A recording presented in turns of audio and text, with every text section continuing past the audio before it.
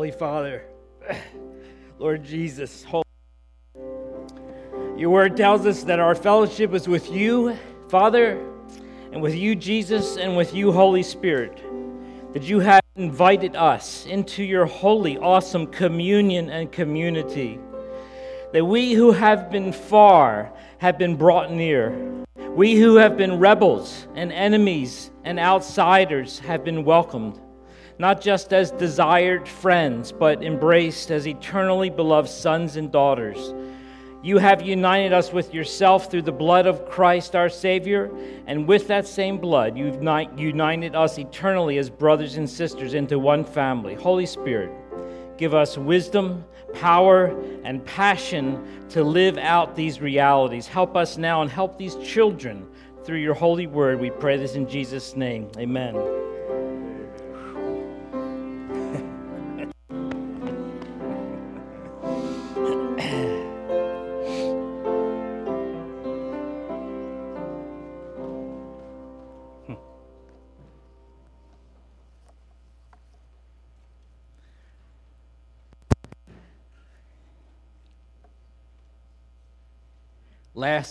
Last words.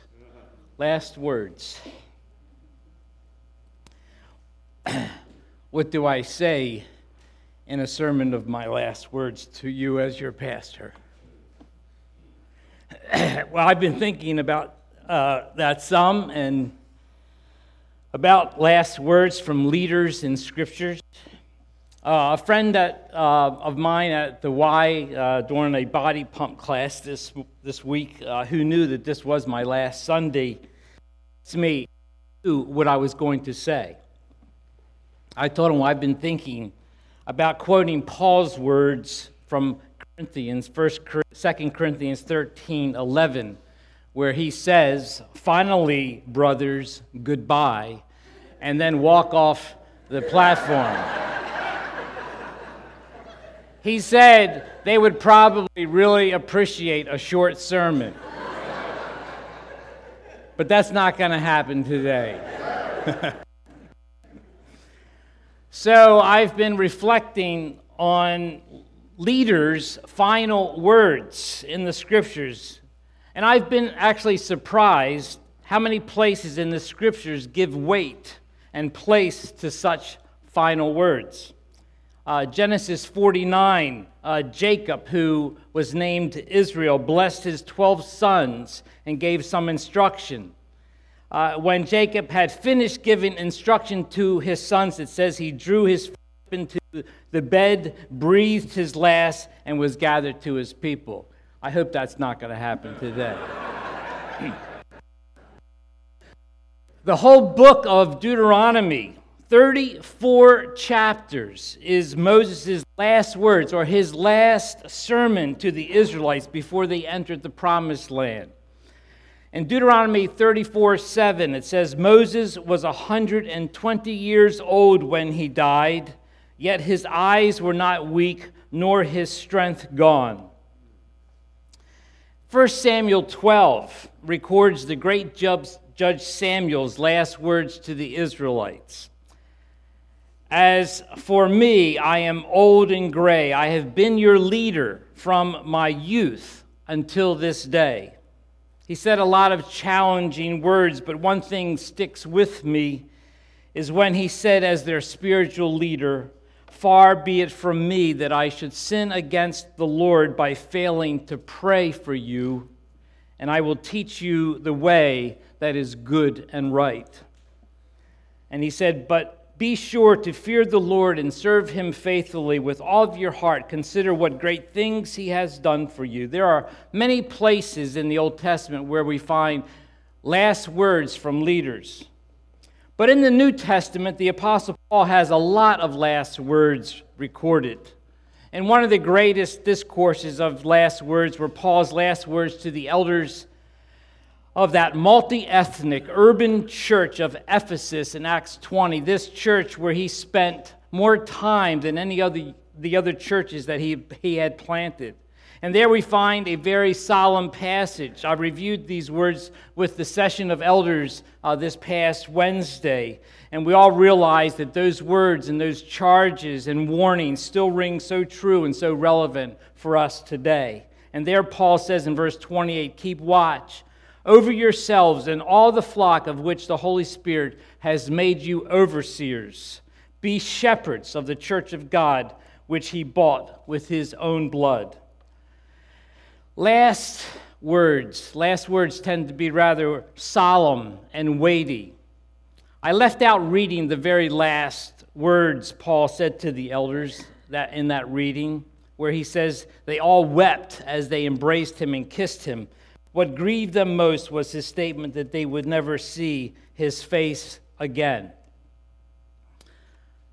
I guess I wasn't ready for the tears that night. I don't want to make a bigger deal out of this than I should, these last words, but I believe that in my last words, this won't be the last time you'll see me. I'm hoping to be around. These are the last words that I will give you as your pastor. We all have known for quite some time that this day was coming. I've been asked how I feel, whether I'm ready for this. And to be perfectly honest, I can't say that I am. I don't think I could ever be fully prepared for this transition after 38 years of the only ministry job I've ever known and the only community of faith that I've ever known. There's so much in my life that's been bound up into this fellowship and this community, and my heart is so much bound up in it, but it's okay that I'm not ready. God doesn't promise to give us grace before we need it.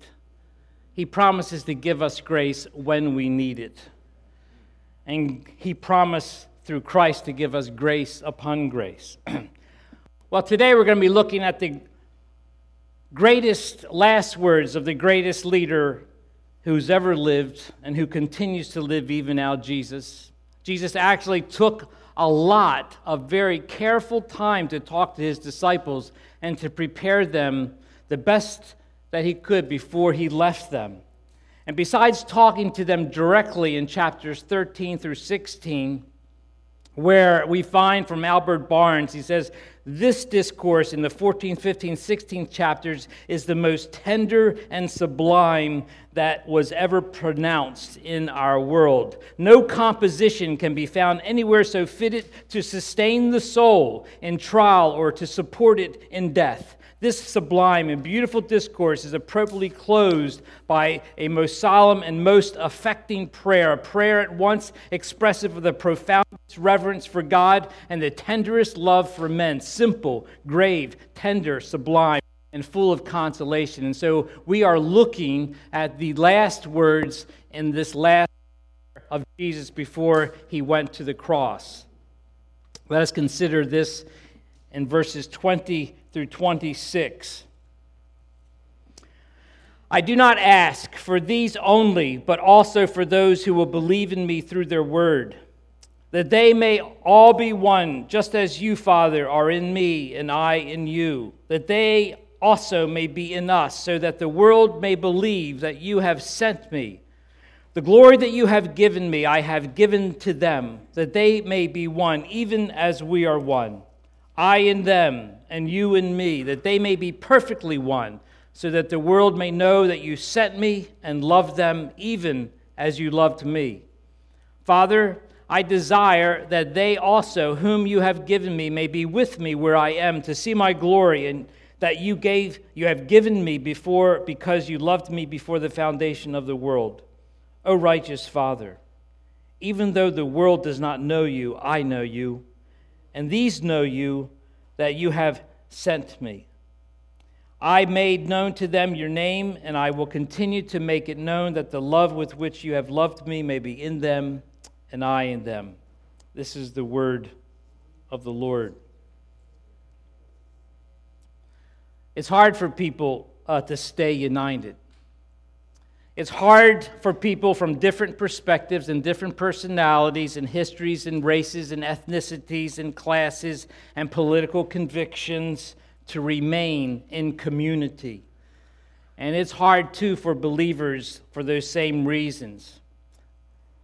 Spencer Perkins and Chris Rice, who wrote More Than Equals, Racial Healing for the Sake of the Gospel, became these unlikely yoke fellows. This was back in the 80s.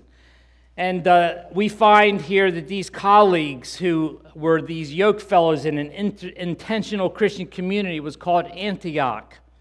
But Chris Rice, this white dude, wrote an article, Born Again, after 17 years, he said, of intense church-based racial justice and reconciliation ministry in Mississippi.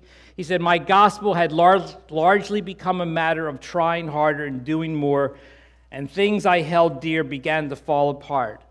And he said that while they were traveling, he and Spencer Perkins were traveling the nation, preaching about unity and about the reconciling fellowship. He said at the same time they found that they could hardly sit together at a dinner table, that they were riddled by unresolved relational difficulties. Joy and excitement had given way to discouragement and hopelessness. And Chris took the plunge to write about this unbearable contradiction. And so they decided to get counsel from some older trusted friend named John and Judy Alexander, who sat and listened and asked them some diagnostic questions. Which does the Bible speak more of, loving God or loving your neighbor? And Chris thought it was a trick question. How can you separate the two? Jesus didn't. And after watching Chris and Spencer squirm, John laughed. I'm a very meticulous person, he admitted. He described how he once had actually counted all the Bible verses about loving God and loving neighbor. They were innumerable. And of course, so were loving your neighbor, which included many on loving the poor. But John said he had made a discovery. Far more verses about loving God or loving the poor were stories about God's love for us. The most important truth in the world, John said, is not our trying harder to love God or others, but God's acts of love for us. If you don't get God's love into your bones, you will become very dangerous people, he said. Especially activists like you. The most important person in this community is not Spencer or Chris or any of you or the people in the neighborhood. The most important person in any community is Jesus. Your life has to keep Jesus in the center. And so he found in that experience this interruption of grace, and it really became a new moment of healing in their relationship. And they decided to replace a culture of demands with a culture of grace. They said it felt like going back to kindergarten, learning a new language and new practices. For us, telling the truth had come to mean telling the church and each other how they needed to change. But now we saw that the greatest truth was telling and showing each other how much God loves us. You see, merely knowing the truth of God's word will not be sufficient to keep you united, family. Even as critical as it is, nor will being caught up together on a great mission of the gospel by word and deed or doing works of justice and mercy, this will not sustain your unity. You need to get God's love deep into your bones. And here in Jesus' final prayer, he not only prays for our unity, revealing the nature and the personality of our unity and the aim of and purpose of our unity, but he shows us the power for our unity. Here Jesus, in his final words, in this final prayer to his followers to his fathers about his followers, it's about the mission to the world. And there's one single appeal that Jesus makes in that final prayer about his mission into the world and about the disciples' mission into the world. It is their unity. And he shows in verse 21 what the nature of that unity is. That they may be all one, or they all may be one, just as you, Father, are in me, and I in you, that they may also be in us. In verse 23, I in them, and you in me, that they may become perfectly one. And so Jesus reveals for us the nature of the unity that we are to have. It is the unity of the community and the communion of none other than our triune God, the persons of the Holy Spirit and the Son and the Father, in intimate love and union with each other. That is the union that Jesus is expressing here in this prayer.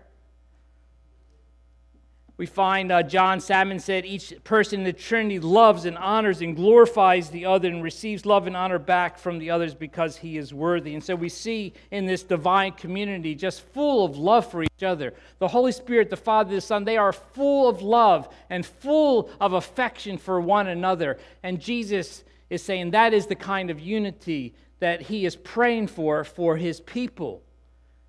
And he's embracing us and welcoming us into that.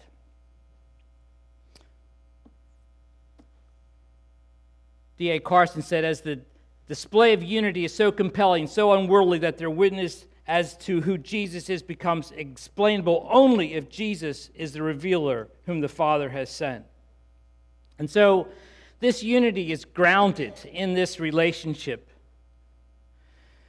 But the aim of the unity is that the world may know that Jesus came. He says the purpose of our unity is that the world would see Jesus. You know, there's no other missional imperative, no other directive about how the world would know that Jesus came except one thing, and that is the unity of the body of Christ, of the disciples together. He didn't talk about all of the works of justice and mercy, even though that's expected in our gospel. He didn't talk about all of the words of gospel witness, which is expected in our gospel. But what he says is how the world will know that he came is that by our union, by our unity, reflecting the divine unity of the Godhead. You know, Jesus had 7 miracles in the book of John. There are 7 miracles. They start with the wedding of Cana, where he turns the water into wine and he keeps the party going. And John unfolds 7 different miracles in who Jesus is as the Son of God. But when Jesus prays in this prayer, this is really the 8th unit, the 8th miracle. It is a continuing miracle, and it's how the world would see that Jesus is present and real and he lives. It is our missional imperative to reveal that unity of the Godhead. Billy Graham said, no other forces exist besides the church that can bring people together week after week and deal with their deepest hurts and suspicions. Of all people, Christians should be the most active in reaching out to those of other races instead of accepting the status quo of division and animosity. But finally, Jesus prays and shows us the power for our unity. He shows us the power for our unity. The power is really revealed in these 3 different verses, in these 3 different ideas. Glory. The glory that you have given me, I have given them, that they may be one, even as we are one.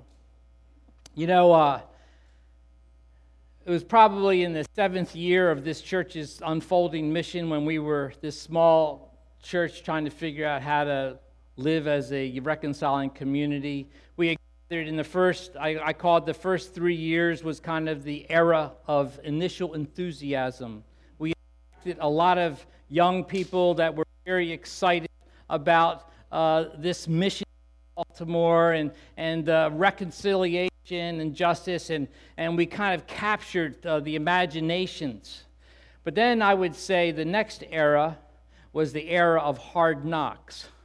And that is where we started to realize how costly this vision is, or this mission is, and how difficult it is to sustain this kind of unity across divides. How do you raise families and children and stay united?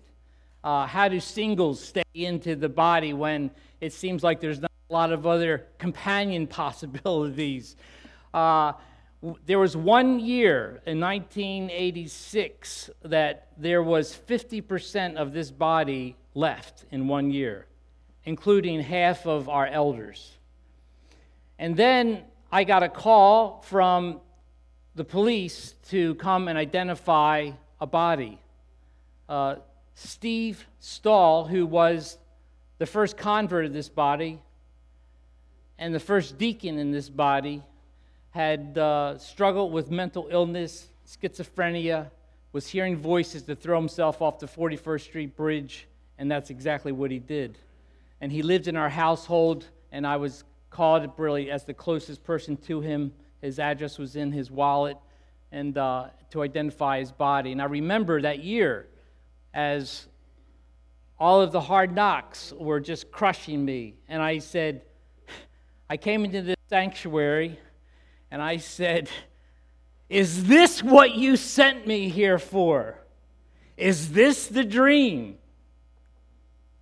And I was crying out. I said, I'm not qualified for this. Send somebody else.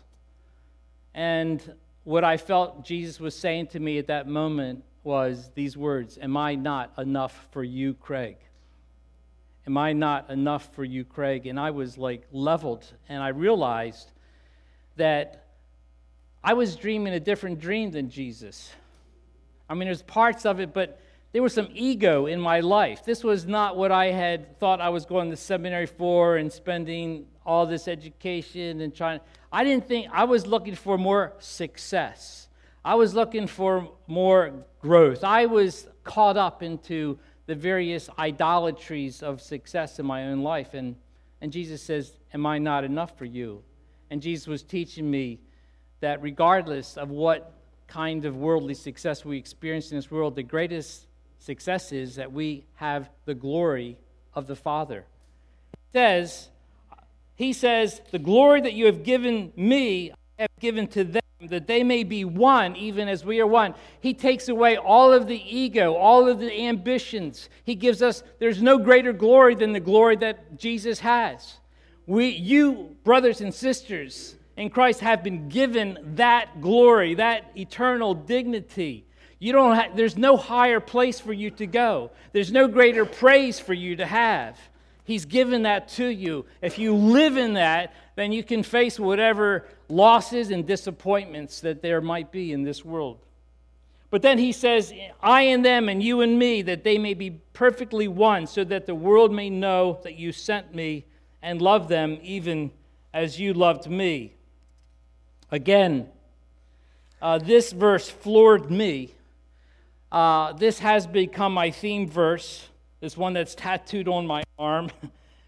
The idea that the Father would give us and display to us the same exact, precise love that He has for His Son is beyond imagination for me. And of course, after Jesus prays this, they all desert Him. They all leave Him. But that love remained. If you can get that into your bones, that the love of the Father for Jesus is the same precise love for you, it will transform you. But I think about this last verse, because the problem is that while we know that these are truths in the Scriptures, we have a difficult time living in that. And the last verse that Jesus prays before He is arrested, before He is handed over to the Roman authorities to be crucified in the most horrible death, He says, I have made known to them your name, and I will continue to make it known, that the love with which you have loved me may be in them and I in them. It's quite amazing, isn't it? If you knew that you were getting ready to be tortured and crucified, a lot of us don't think about praying for others or praying for those that are going to get ready to desert us or deny us. But Jesus' heart is for weak and fallen and wicked and sin-filled men and women. And He loves them still. But He says, I made known to them your name, and I will continue. And that is a active, continuous engagement. Jesus promising a continual engagement of his love for us, which is quite an amazing commitment. Adam Clarke said, "What immense, perfect, and intimate grace, love which is the love with which God loves, infinite, perfect in its nature, shutting out all that is not in itself. Intimate it is the Father's love for the Son himself in Christ in us to draw it into our hearts and make us capable of enjoying it. That is in its perfect intimacy. He dwells in us as a kind of conductor of this love down into our hearts." And so we find that this Jesus is continuing through his Spirit to make his love real to us. Make his love real to us. And so, brothers and sisters, I encourage you to live in that love. It's been said that every Christian ought to have a sense of relationship just as on earth. The moment I take my place in Christ by faith, I say, I am loved, and I understand the aspect of the Father's love towards me. Do you recognize that? Do you know how deeply beloved you are? You have, brothers and sisters, the same precise, exact love that the Holy Father has for his Holy Son. In Christ, he loves you with that same precise, exact love. Do you understand that? There's no greater love. There's no other love that is so great. You have the very love of the Father to you. I had a friend some time ago who was feeling rather suicidal, and he didn't feel like he wanted to live anymore. And things were very discouraging in his life, and he just wanted, he was ready to wreck a car that he was driving and smash it into a tree and kill himself. And he was talking in many different ways. And this was a believer. This was the person who knew the truths of the Scriptures. But this person says, I just can't feel it. I just can't feel it. And I just had to keep reminding this brother that he was the beloved Son of God, that he had that same love, that Jesus was with him. Fortunately, he did not take his life. But, brothers and sisters, there are so many voices and so many issues that will seek to discourage you and keep you distracted from that eternal love that you have. This verse here, this is from Jamison Fawcett Brown. He said, I feel it often in our worship meeting. In the midst of the assembly, I will sing praise unto thee. And he says, he quotes Psalm 22, a psalm that we quoted today in Hebrews 2. He says, Christ is singing the praises. But he raises the song of praise as the consequence of his own place and ours being the same. He comes and brings us into this place and says, I will sing in the midst of the assembly. He went down into the place of death and drank the cup of wrath, and he comes out into all the blessedness of the Father's delight, not only as his eternal delight, but as having done the work of God. And he comes out and he tells us his name and then says, you must come and sing with me. Jesus is singing, and he invites us to sing with him. When we come into this worship place, Jesus is singing his praises. He is singing the Father's praise, and he is inviting us to join him in that worship. He is singing songs over us as his beloved, but he invites us to sing those praises. And so it's been said that with this lofty thought, the Redeemer closes his prayer for his disciples, and in them for his church through all ages, he has compressed into the last moments given him for conversation with his own, the most sublime and glorious sentiments ever uttered by mortal lips. Jesus, if you can live in that, if you can embrace that, if you can know that, there is nothing that you cannot do in his name. Martin Luther King did say, and as Pastor Stan revealed in 1963 on the Lincoln Memorial, he speaks about the dream, that I have a dream today. And a few weeks ago, I was in the back of the worship service, realizing that my time was coming near to an end, and I saw this body from the rear of the worship, and I was reflecting. And what came to my mind is, I have lived that dream. I have lived the dream that Dr. King had been encouraging the nation to live out. But this dream hasn't been lived just by me. This has been lived by this body. You have been in the trenches, body. You have, brothers and sisters, you've been in these trenches and you have labored, and it has been a glorious thing that God has done in our midst. And so it is a dream that began in 1980, and this was the 1983 kind of picture out on the steps. And then, but this dream has been unfolded into our children's worship. Every week they come up here to get prayer for it, but when I see that picture, I see this is the kingdom of God, as the children of the nations have gathered together for worship. And this is a picture of a community group, that our community groups are community groups where these friendships across these divides are being fleshed out on a weekly basis. It's not just that we come together as a united body for a worship celebration, but every week we are developing friendships across divides where we are getting to know each other as brothers and sisters, and our lives are being transformed on a week-by-week basis. Our youth ministry, and this was Plan Arts, reaching out to the community where the body of Christ and the community comes together in celebration. And then this was missional. This is where Jacob Jason, who was installed as the campus minister, international campus minister at Johns Hopkins, but just the missional emphasis of this church, that we are united in the same mission to bring it forward. And then in our leadership, this was a leadership retreat that we had last year, that we seek to reflect this gospel unity in our leadership framework, in all of our elders and deacons and women's diaconal team and women's leadership team and all of our leadership systems.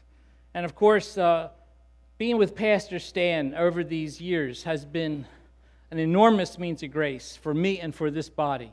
I can't tell you what it means to be in a teamwork with a brother who is a yoke fellow, but who shares not just the vision and mission, but the heart, and who is a man of great integrity. And I can't tell you enough that you are in good hands as Pastor Stan steps in to leading as your senior interim pastor in these next months. You are in great hands. I can't be happier and more proud to be able to see that transition. And then this was last week, and we're going to get ready to take a picture outside. Anyhow, it's hard to see your face right now, but there'll be access so that you can. But I need to say something about in my wife's book. Let me see the next picture. Oh, well, it's okay. That is not my wife's book right there. But I need to say something. Hold on, stop these pictures. Go back. Go back. All right, so let's keep it right there. So in the preface of my wife's book, I was honored to be able to say something, and I talked about what the dream takes. And it says, in his Gettysburg Address, President Abraham Lincoln spoke about a new nation conceived in liberty and dedicated to the proposition that all men are created equal. He also added, now we are engaged in a great civil war, testing whether that nation or any nation so conceived and so dedicated can long endure. I said, in many ways, this epic defining war of our nation and its issues of liberty, unity, race, and class continue to be the testing ground not only of our nation and cities, but of the cities and nations of the world. The challenge is not only knowing how to engage redemptively, but how to long endure. The good news is that God cares, that God has spoken, that God has come, and that God will revive. But who does God use to revive? Who does God use to restore? Well, God uses His people. He uses you. He uses leaders. He uses those who have jumped headfirst into the trenches of complex, crazy urban ministry and mission. And as I think about trying to think about all the people that I can be thankful for in this place, it would take us weeks. So I can't begin to do that. I have felt so much love and support and encouragement from you as a body of faith over these years. My desire is that I hopefully can affirm each of you personally if I'm able to, but know this is that I can never give you the affirmation that you are worthy of. You will only get that from your Savior who loves you, and it will be an eternal glory. But I think of Paul's words about the Philippians, whom I love and long for, my joy and crown. And so much is true for me as well when I think of you. But I do need to give a shout out to God for my parents. Okay.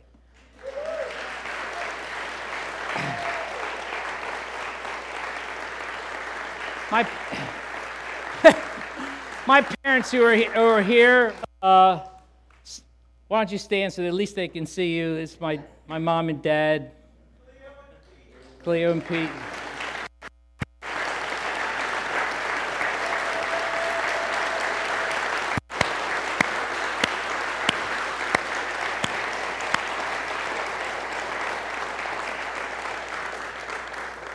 So much of my strength, any nurturing and of character, of spiritual strength and constant encouragement have come from my mom and dad.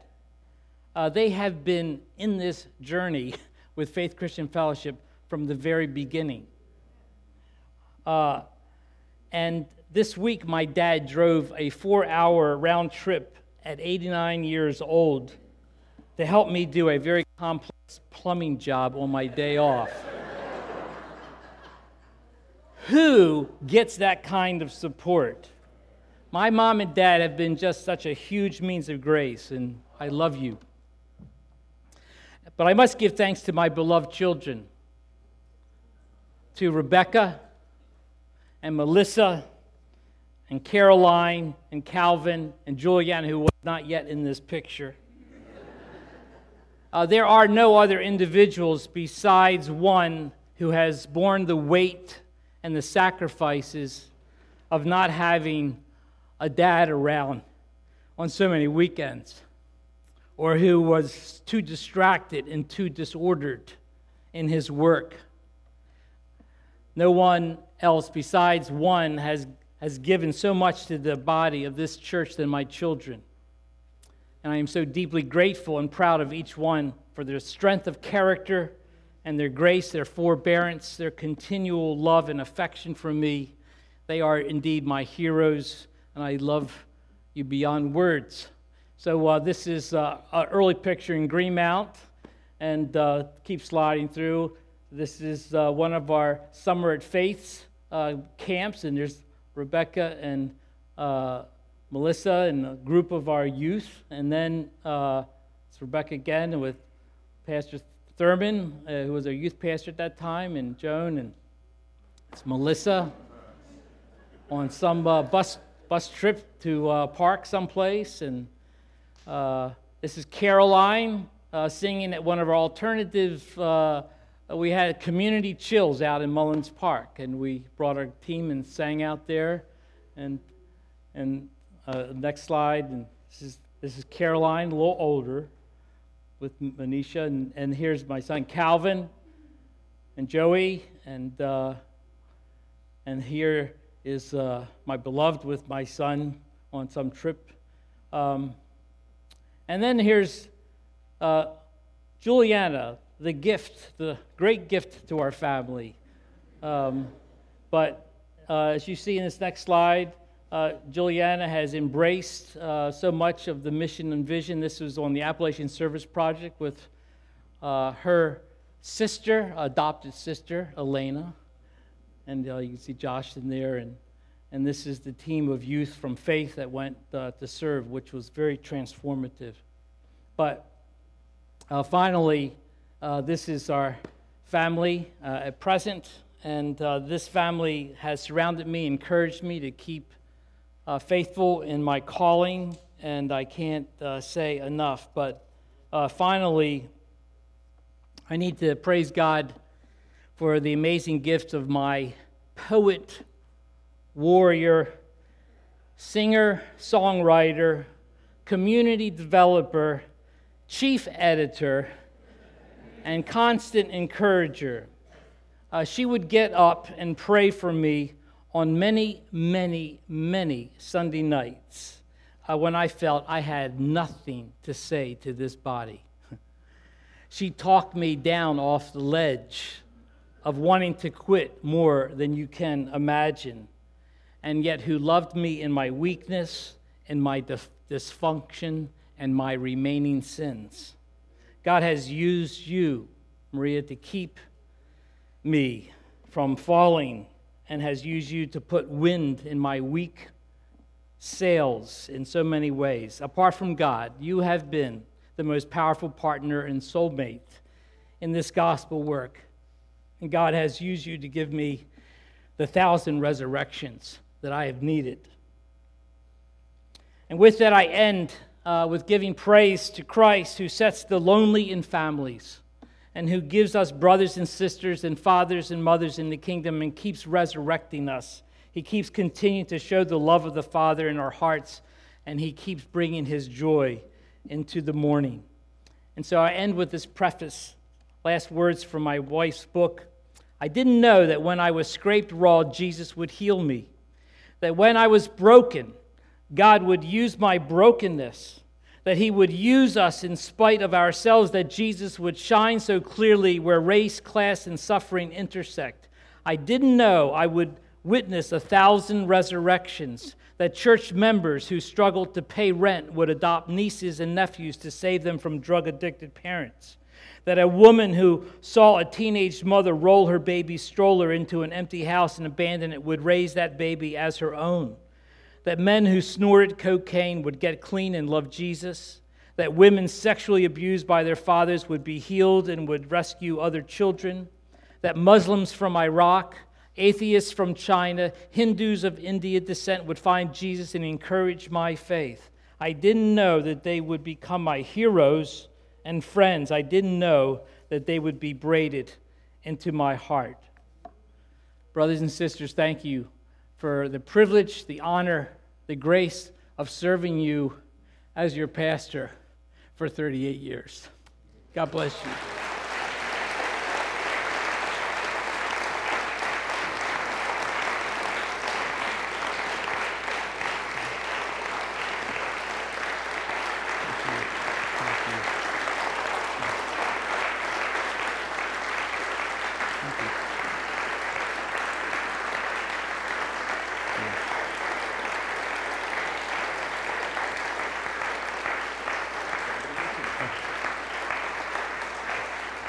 We're going to, I think we're singing a chorus. Are we singing a chorus? Oh, we're singing a whole song. Okay, then. Well, I'm going to let you guys do this.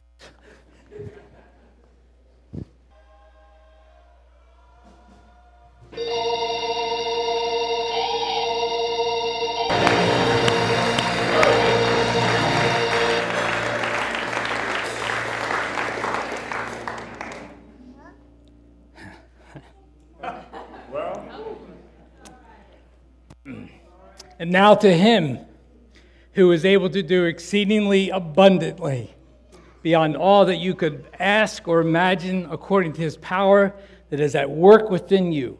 To him be the glory in the church and in Christ Jesus, both now and forevermore. Amen.